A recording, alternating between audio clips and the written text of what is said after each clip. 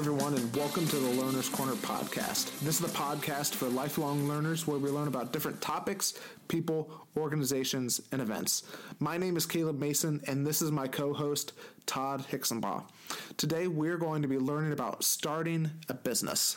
So today we're talking with the founder of Invisible Insights Incorporated. His name's Kevin West. And Kevin, with his company, basically they go in and they consult with different businesses, organizations, whoever wants to talk with him, and he goes in and talks about just things in ways that they can improve. Kevin talks a lot about Invisible Insights in our podcast today, and just what that is and how it all works. And so we wanted to sit down and talk with him about what starting a business can look like. And he's got, this podcast is full of just a lot of little nuggets that Kevin likes to throw out there. And Kevin is somebody who Caleb and I have worked with in the past on different things, and he's been a real resource for us. And so we're really excited to be able to sit down and have this conversation with him and be able to for him to be able to share with everybody else, with our listeners, with some of the insights and things that he brings to the table. Well, today we have Kevin West on the podcast, and I've known Kevin for nearly 20 years. He's been a huge mentor in my life, and we've worked together on a couple of consulting projects, and he's been I've been a direct report, I guess, for him. And Kevin is leading the Invisible Insights organization. Kevin, do you want to tell us a little bit about Invisible Insights? Sure. Invisible Insights is my company. I do coaching and consulting, do executive coaching, a lot of organizational development, things like that. It's kind of funny, things like that. If someone asks me, what do I do? It's really hard to say. I think what I always say is I believe everybody needs a coach in life. And you need people that, want to challenge you, to have a conversation or to do something, so you can ultimately become, what you want to become. And so in a lot of ways I play that role, whether organizationally or individually. But Invisibles come from this study of success. Years ago, I started kind of seeing some things that looked like to me that no one else was seeing. There were people who were successful, organizations that were successful, and I would study them, and I would begin to start to realize that there were things that were below the surface, things you didn't normally see, in front. And I thought, well, you know what? If we could extract these, are these things transferable? Is there something that's learned in this that can be transferred? And so as I started looking at the principles, started kind of pulling them out and started testing them, I started to realize that as I talked to other people who were successful or saw other organizations that were successful, they existed there as well. So I started coining this phrase, invisibles. That's an invisible. And so then there goes, I started reading history differently. I started reading the Bible differently. I started reading things and try to find where these things live. And it's kind of like searching for Pokemon, right? The big Pokemon app, right? That's out there. It's like this whole big search. What do they call that? Geo-tracking or something? Pokemon Go. What's it called? Pokemon Go. Yeah. But, it's like geo. What's that? I forget what it stands for. There's some kind of geo thing where geocaching. That's what it's called. Yes. It's kind of like that. And in a way, it's like that with Invisibles. You watch television shows or you see things that are going on and you start seeing that. You start to see how people write them into movies. How they, it's always part of the backstory and a big part of the foreshadowing that takes place that helps you understand why this person is doing these extraordinary things. So I've always been a student of it, and that's kind of what I do. Now I kind of take what I've learned, and if I go into an organization or I coach an individual, I just go in there and I just, say, hey, you know what, I think maybe this might be something that could help you. It might be a missing structure, maybe a missing process. It could be a way of thinking that's underdeveloped, that needs to be developed a little bit more or encouraged. In some cases, it may be, what do we need to, reduce? What do we need to pull back on, or what do we need to make peace with? So in all those things, it's just there's dynamics in it, and the human dynamic is the biggest one. And when you do that, it just sorts out. And pretty soon, things start coming together, levels of confidence goes up, and then the leader starts to emerge. you start to see the leader being comfortable in his own skin and finding their voice. And when a leader finds his voice, they're able to get in front of people. And clarity defines leadership. And when you bring clarity, you're in charge. And people tend to follow. They like clarity in a lot of ways. Mm-hmm. So that's kind of what I do. I don't know how to, it's a whole running around the bases thing kind of thing. But I mean, in a sense, that's kind of what I do for organizations and leaders. Yeah, you really kind of point out what's invisible to people and make it visible. Yeah, and I don't make like a big deal about it. I don't like, this isn't invisible. I don't like sell it like that. You know, a lot of it is just common sense, because common sense is not always common practice. Mm-hmm. So when you get, you know, and I always tell them, you know, look, I hate for people to feel like, you know, that they're dumb, because no one is dumb. There's nothing like that. But sometimes we just act dumb. We do things we think are right in our own minds, but without that other set of eyes saying, hey, dude, you know, what are you thinking? You know, why are you doing this? And, you know, it's like, there was this guy, give you an example. Guy wanted to punish his people for gossiping. And I said, what are they gossiping about? And he says, well, there's this guy that's coming late to work. And they're all talking behind his back. And I said, is it possible the reason they're talking behind his back is because you're doing nothing about the guy coming late to work every day? And he looked at me and he goes, I never thought about it like that. So here he's going to write all these people up, but not deal with the reason why they were doing it to begin with. And so I think so often in life we experience those kind of things. And sometimes just being another set of eyes for somebody, it just does that. You just kind of step in and kind of say the obvious things that make people mad. But at the end, starts to get a result. And what's cool about it is when they start to see that, they start to see it in other areas. And that's where I tell people I can teach you to see. You know, it just is a matter of making sure that you understand the principle behind what this is. If this is obvious to you, then what's next? You know, what are the other things that you're ignoring that you may be trying to fix, you know, that might be your fault to begin with? And that's kind of what I do. So, Kevin, you really started this about 4 years ago. Mm-hmm. So we're talking about this podcast, like starting an organization. And the first thing we want to ask you about is, like, what are some of the challenges you went through or even still gone through in starting a business? Well, I think in any business, when you go to start it, you know, fear tends to be the biggest thing. Fear gets really loud when you want to do something that matters, right? And so whenever you're kind of like wanting to make the leap, when you have this thing, this burden, you know, whatever it is that's driving you to do this, I think that there's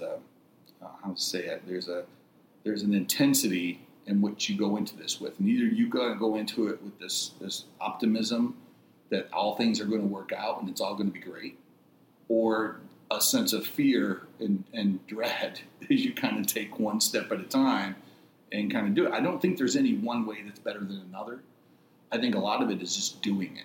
It's what I've learned is it's very simple. It's when you take the step, somewhere along the way, you get your footing and you're enabled to do another step. And story after story of successful people have done just that. You know, we tend to think they're overnight success because they go on Oprah, but when you study them, they've been doing that very thing for over 20 years. Just now we're paying attention to it because it happens to be, you know, something cool, or it catches on with culture, it's relevant for some reason.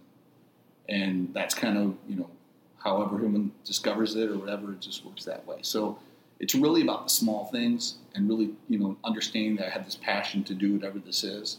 And passion really does mean you're going to go through the pain to do it, because it is a pain. Business is hard. Businesses fail on average, you know, anywhere between 85, 87%. So, you know, score isn't really good, you know, for that one. And yet, you know, a lot of it, you know, I think at least we're a nation of companies and businesses. We're a democracy that loves free enterprise. And so there are people who are just serial business starters, and they start them and they fail, and they start and they fail until they catch one that's right. And when you study guys who are very successful, you would see high levels of failure, which is incredibly scary, because when you're going, I don't want to fail, I don't want to fail, I don't want to fail. But I think that's the key. Some of it's just doing it and just taking a step. Yeah, and you and I, we've talked about that a lot of just getting over that fear of failure. Well, think about it for a second. Whenever whatever amount of time you waste trying to be perfect, you totally mess yourself over because you're just okay with messing up. And if you're just okay with look, these podcasts are going to be the best podcasts at the beginning, but they're going to be great podcasts later. So you'll have way better people than me on, right, that later on down the road. But it's just a matter of deciding that you're going to have to go through in order to get where you want to go. And that's what all this is about. So starting is a big thing of it, but moving forward, taking steps every day, one step forward to do it. And so that's what it takes. And you know what? I hope you fail. And I hope you fail really fast. Because if you don't, that means you're probably not trying hard enough at the goals that you've set for yourself, or you've set your goals way too low. You okay? All right? Yeah, we're okay. I'm not yelling at you or anything like that. These guys are looking at me like, they're yelling at us? Their eyes, I'm not yelling at you. It's cool. I just wanted to kind of put that out there. For anyone starting a business, you just have to go out there and be committed to fail. And if you're committed to fail and you're daring big things, it's going to come around. You're just going to, you can't be an idiot. You don't want to be stupid, but you're definitely going to try your best. And it's not always going to work out. Yeah, it's that idea that, as cliche as it sounds, failure is only final whenever you quit. Yes. Yeah. It is cliche. You know what's funny? I'm learning this. Anything that's cliche needs to be investigated deeper. It's like, when we say cliche things, because I started getting that all the time. You're just saying a bunch of cliche things. That's cliche. It's great. Let's look at the principle behind it. It's cliche. So there's this thing called the Aristotle principle, right? The Aristotle principle is basically taking something down to its basic. So this is, the football coach who holds up the ball and like, this is a ball, right? John Wooden's famous for this because John Wooden, when Lou Alcindor came to play for him at UCLA, John Wooden asked him to show him how to tie shoes. And Lou Alcindor tied his shoes, and then he said, no, you're tying your shoes wrong. From now on, I want you to tie your shoes like this. Because if you tie your shoes the way you want to, you're going to get blisters. And if you have blisters, you won't run right. And if you won't run right, your shot will be short. And you'll miss shots. And if you miss shots, you won't score. And if you won't score, we won't win. If we won't win, we can't win championships. So you have to tie your shoes right. So, yes, it's cliche. But if you run to it, there's a principle there. And you have to make sure that you run to it and get the principle. So, yeah, failure, run to it. It may sound, quit, don't quit. That's the part of saying keep moving forward, whatever it is. Because you study successful people, they have all failed. So fear is one challenge that you have whenever starting something. Like, what would be another challenge that you say you've faced while starting your business? Well, most of the challenges that fear touches tend to be like excuses. I don't have resources. Everything's got to be perfect before I start. There's all these things. We have some really nice equipment to do podcasts. You really don't need any of this to do a podcast. It's nice that you have it. It's wonderful that you have it, but you don't have to have it. You know what I mean? But we can find a million excuses why we can't. And they're usually attached to some kind of fear. So it does kind of break down to that invisible, so to speak. But yeah, sometimes we don't have a minimum viable product. Having a minimum viable product means I have something that's on the minimum level, this beginner level that I can sell. So like when I was a kid, I used to go and take fruit off of the trees of my neighbors, right? And I would pick it and I would eat as much as I could. But then I would put it in a basket and I would knock on their door and I would try to sell it to them, okay? So, I had a minimum viable product, right? It was, and you know what? They would smirk at me, right? They would smirk at me, but then, they would just, give me money. Or I was a kid, I would take all the bread and all the bologna in our kitchen and our refrigerator, and I would make sandwiches. And at the end of our street was Lazy Boy Chair Company's assembly plant. So I would like take a wagon down with sandwiches and Town Club pop, which is this old pop back in the day. It came in glass bottles and came in a case kind of thing, like a shopping club kind of thing. And took that down there, and I would sell sandwiches to the guys at lunchtime. Well, I would get home, and my mom would be in the fridge going, "Who ate all the bologna? Who ate all?" And I would blame it on my older brother. I would say, "Yeah, my brother, the old hippies, they all come over and eat all the time because they're hungry." I didn't know why they were hungry all the time, but that's a whole other invisible. but it was the 60s, okay? So, but, it's just one of those things where, as you kind of go out there, you have to be ambitious, and you have to kind of push through some things, because there's a million reasons why you can't. But why, when you look around, everybody decided to do something, and they stuck with it. And there's just amazing stories all over the place, from the smallest of businesses to the biggest. So really it comes down to fear. Fear is kind of the invisible behind why we don't start businesses, or why we don't do something, because it's not about businesses either. It could be anything. It could be starting a nonprofit. Yep. It could be, making a difference in the world. There's a lot of things. Too much silence goes on because we don't really take the step out there to say what needs to be said. And I think in many cases, fear kind of sits behind it. So, Kevin, what have you done personally, like, to overcome this fear? Like, to just overcome fear in general? I know part of it's just, sometimes you just got to do it. But, like, what else have you done? I think the biggest thing that I have done that's helped me to do it is when you run to it, there's nothing behind it. Whenever fear is big, whenever I'm feeling the pressure of it, what I find is it's better for me just to run to it as fast as I can. Rory Vaden in his book, Take the Stairs, talks about the difference between the cows and the buffaloes. And when the storms come over the mountains, the cows tend to run with the storm, and they get pelted by all the stuff that the storm has. But buffalo tend to run to the storm. And when they run to the storm, they don't have as much time underneath the rain and the weather. They just break through when they're on the other side. And so it's really a unique thing to see. It's very similar to that. When you run to fear, when you just address your fear flat out just for what it is, you begin to realize it's not all that big. It's more about what you're making it into than it is what it is. And I just would say, you have to run to it and run through it. And then what's funny is there's nothing there. There's just another step to take, which is really cool because that's encouraging them. And when you get conditioned to do that, fear is an indicator of true north. When fear starts to crank, that's a direction I need to go. And it kind of holds true. It really does. So it's not easy to do, but it certainly is something to give you a picture of what it takes to go through what you have to go through.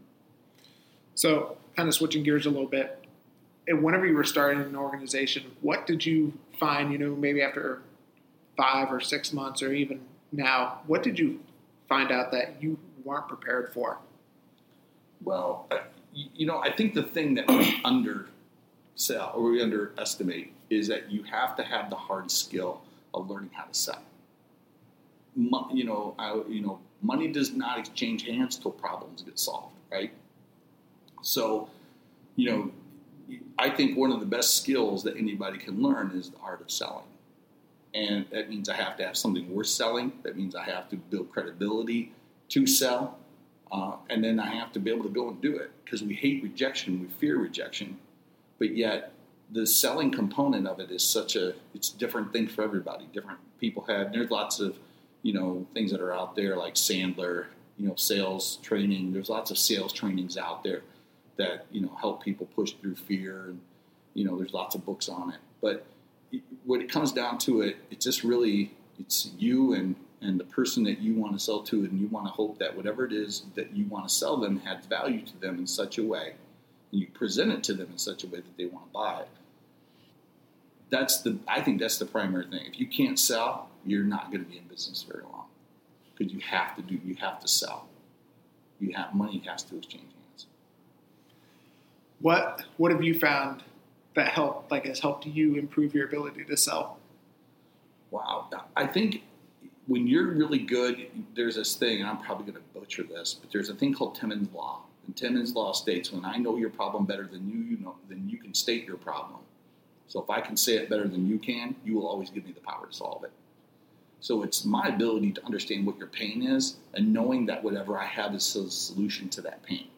If what I have is the solution to that pain, then wow, I'm going to give that to you. And then I have to find a way to be able to transition that conversation from saying, hey, you know what, I have something here that I think can really help you with this pain, but here's what here's what it's going to cost. And you have to be confident enough to give that to them so they feel like it's worth it.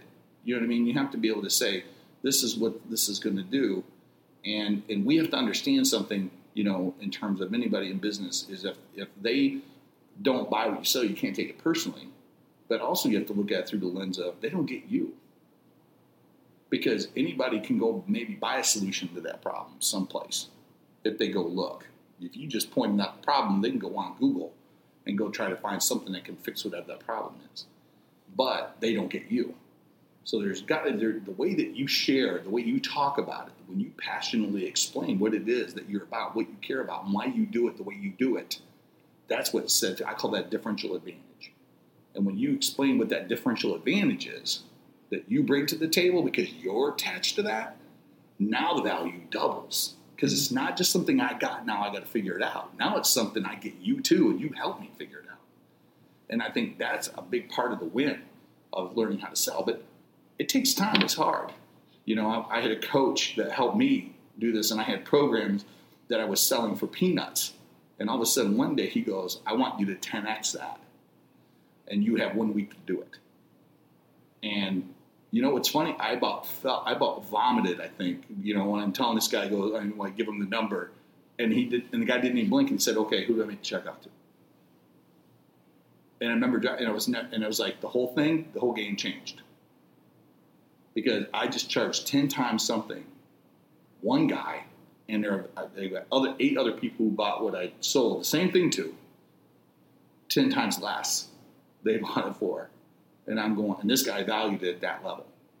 And if he valued it at that level, then I just have to be making sure that whoever I sell to is qualified enough to be able to pay for it. And I have to focus who I sell it to based on that. So that's kind of where that goes to. And I think so often with businesses, we just want to sell. Well, then we hurt ourselves because I sell it for a lower price than it should be because I need to get the sale because I want money, but it's not enough money to run the business. And I'm spending all my time servicing that, and it's not paying the bills. So now I have no time to sell because I'm trying to keep up with everything I just sold for not even the 10th of the price of what it's worth. So knowing what your value is of what it is that you're selling is important, and then being able to sell it, that minimum viable product.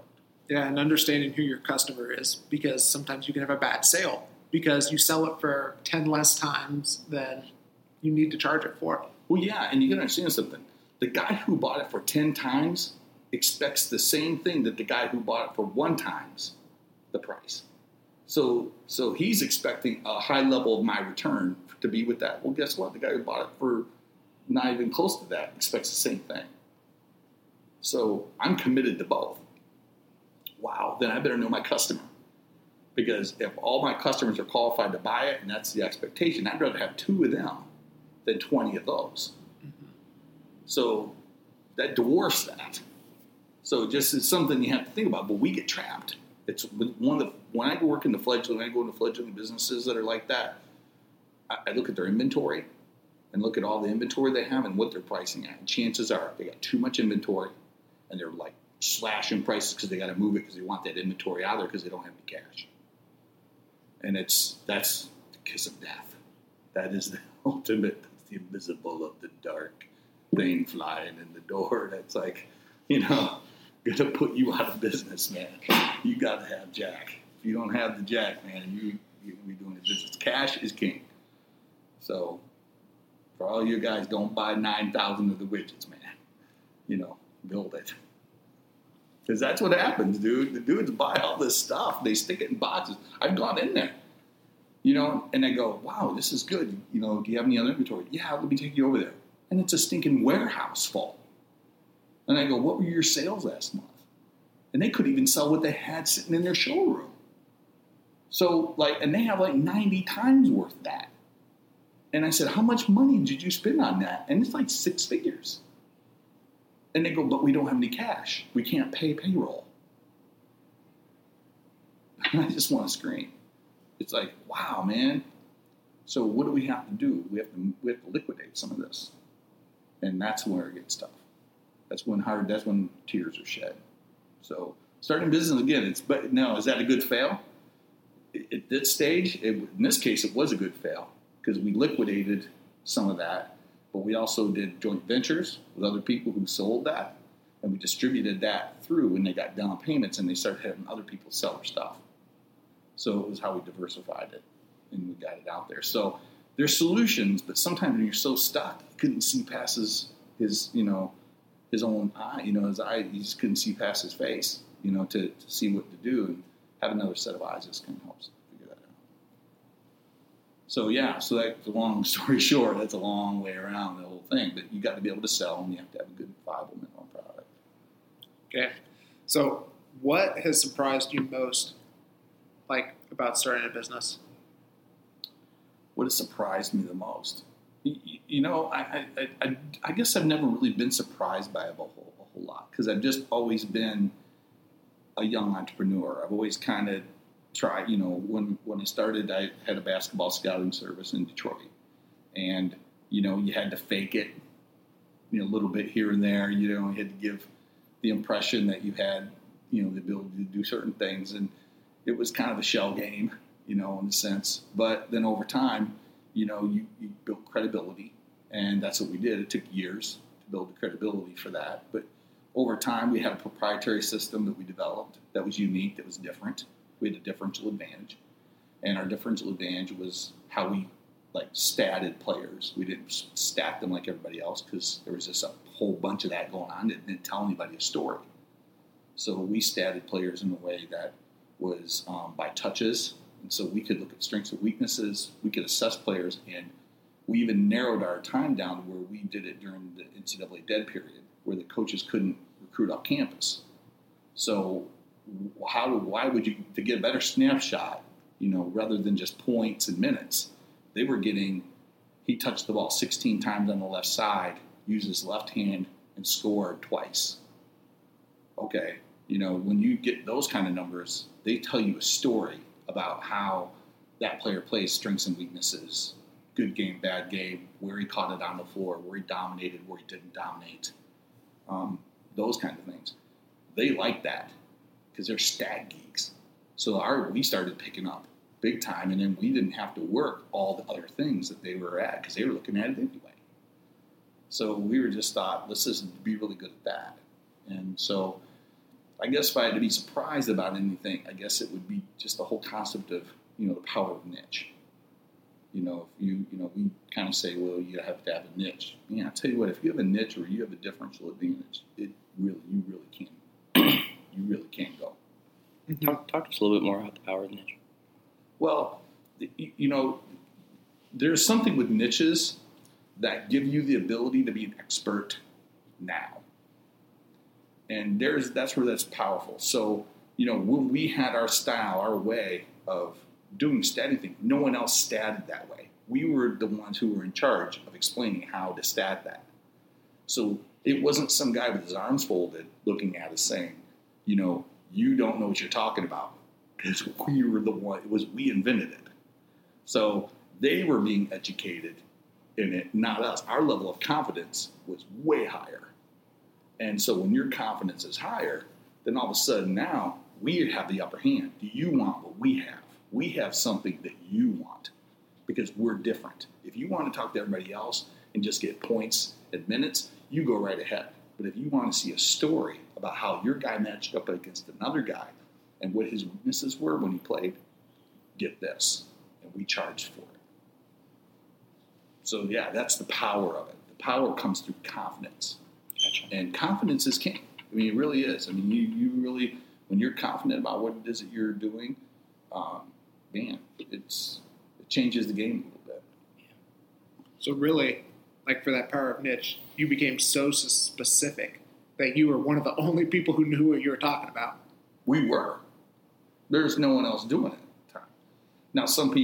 Now, we did it so much so that we patented it. So, and we spent a lot of money to patent it. We couldn't believe how much money that cost.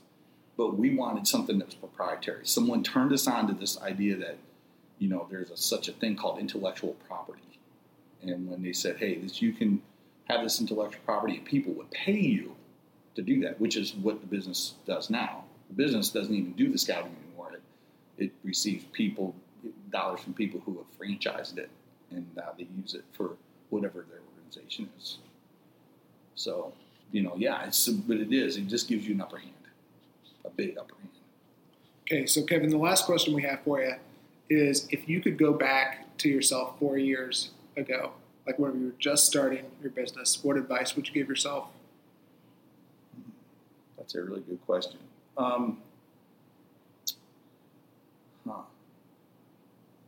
I don't know if I would do anything different.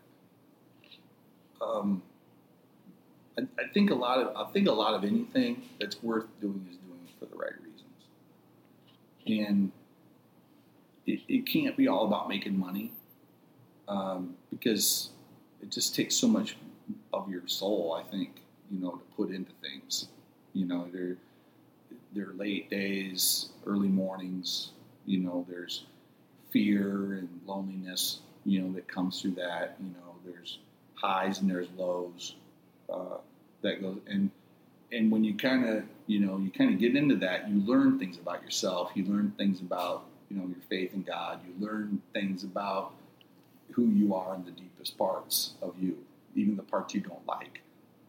And I don't know if I would say I'd do anything different because of that, because I learned so much about me. I think that you have to go through it. You just have to. There's no workarounds, and there's no magic bullet. There really isn't. It sucks. And you have to really get after it, and you've got to hustle. And if you don't hustle, you might as well just go work at Mickey D's, because that's kind of that's where I don't want that. So I guess it's a great question. You could say I would read more, or I would do other things, but at the end of the day, the worst that anything is ever going to be is a story to tell.